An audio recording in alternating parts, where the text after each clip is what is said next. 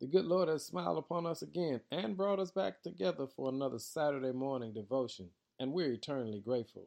Today's focus is breathe.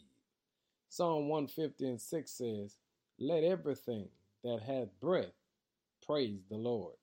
The Lord understands that all week we've been ripping and running, trying to get things done. You've been looking after everybody but yourself. Oh, but today, here's what the Lord wants us to do. Breathe.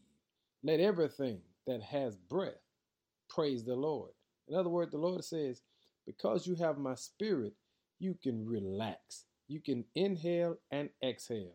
In other words, breathe. You see, you can't be everything to everybody all the time. And you have to know how to take a moment just to breathe. Take a moment for yourself. That's what we're saying today. Allow God to refresh you mentally, spiritually, and emotionally. Here's what we're saying. Breathe. Let everything that hath breath praise the Lord. Breathe today and give God some glory. In Jesus' name, amen.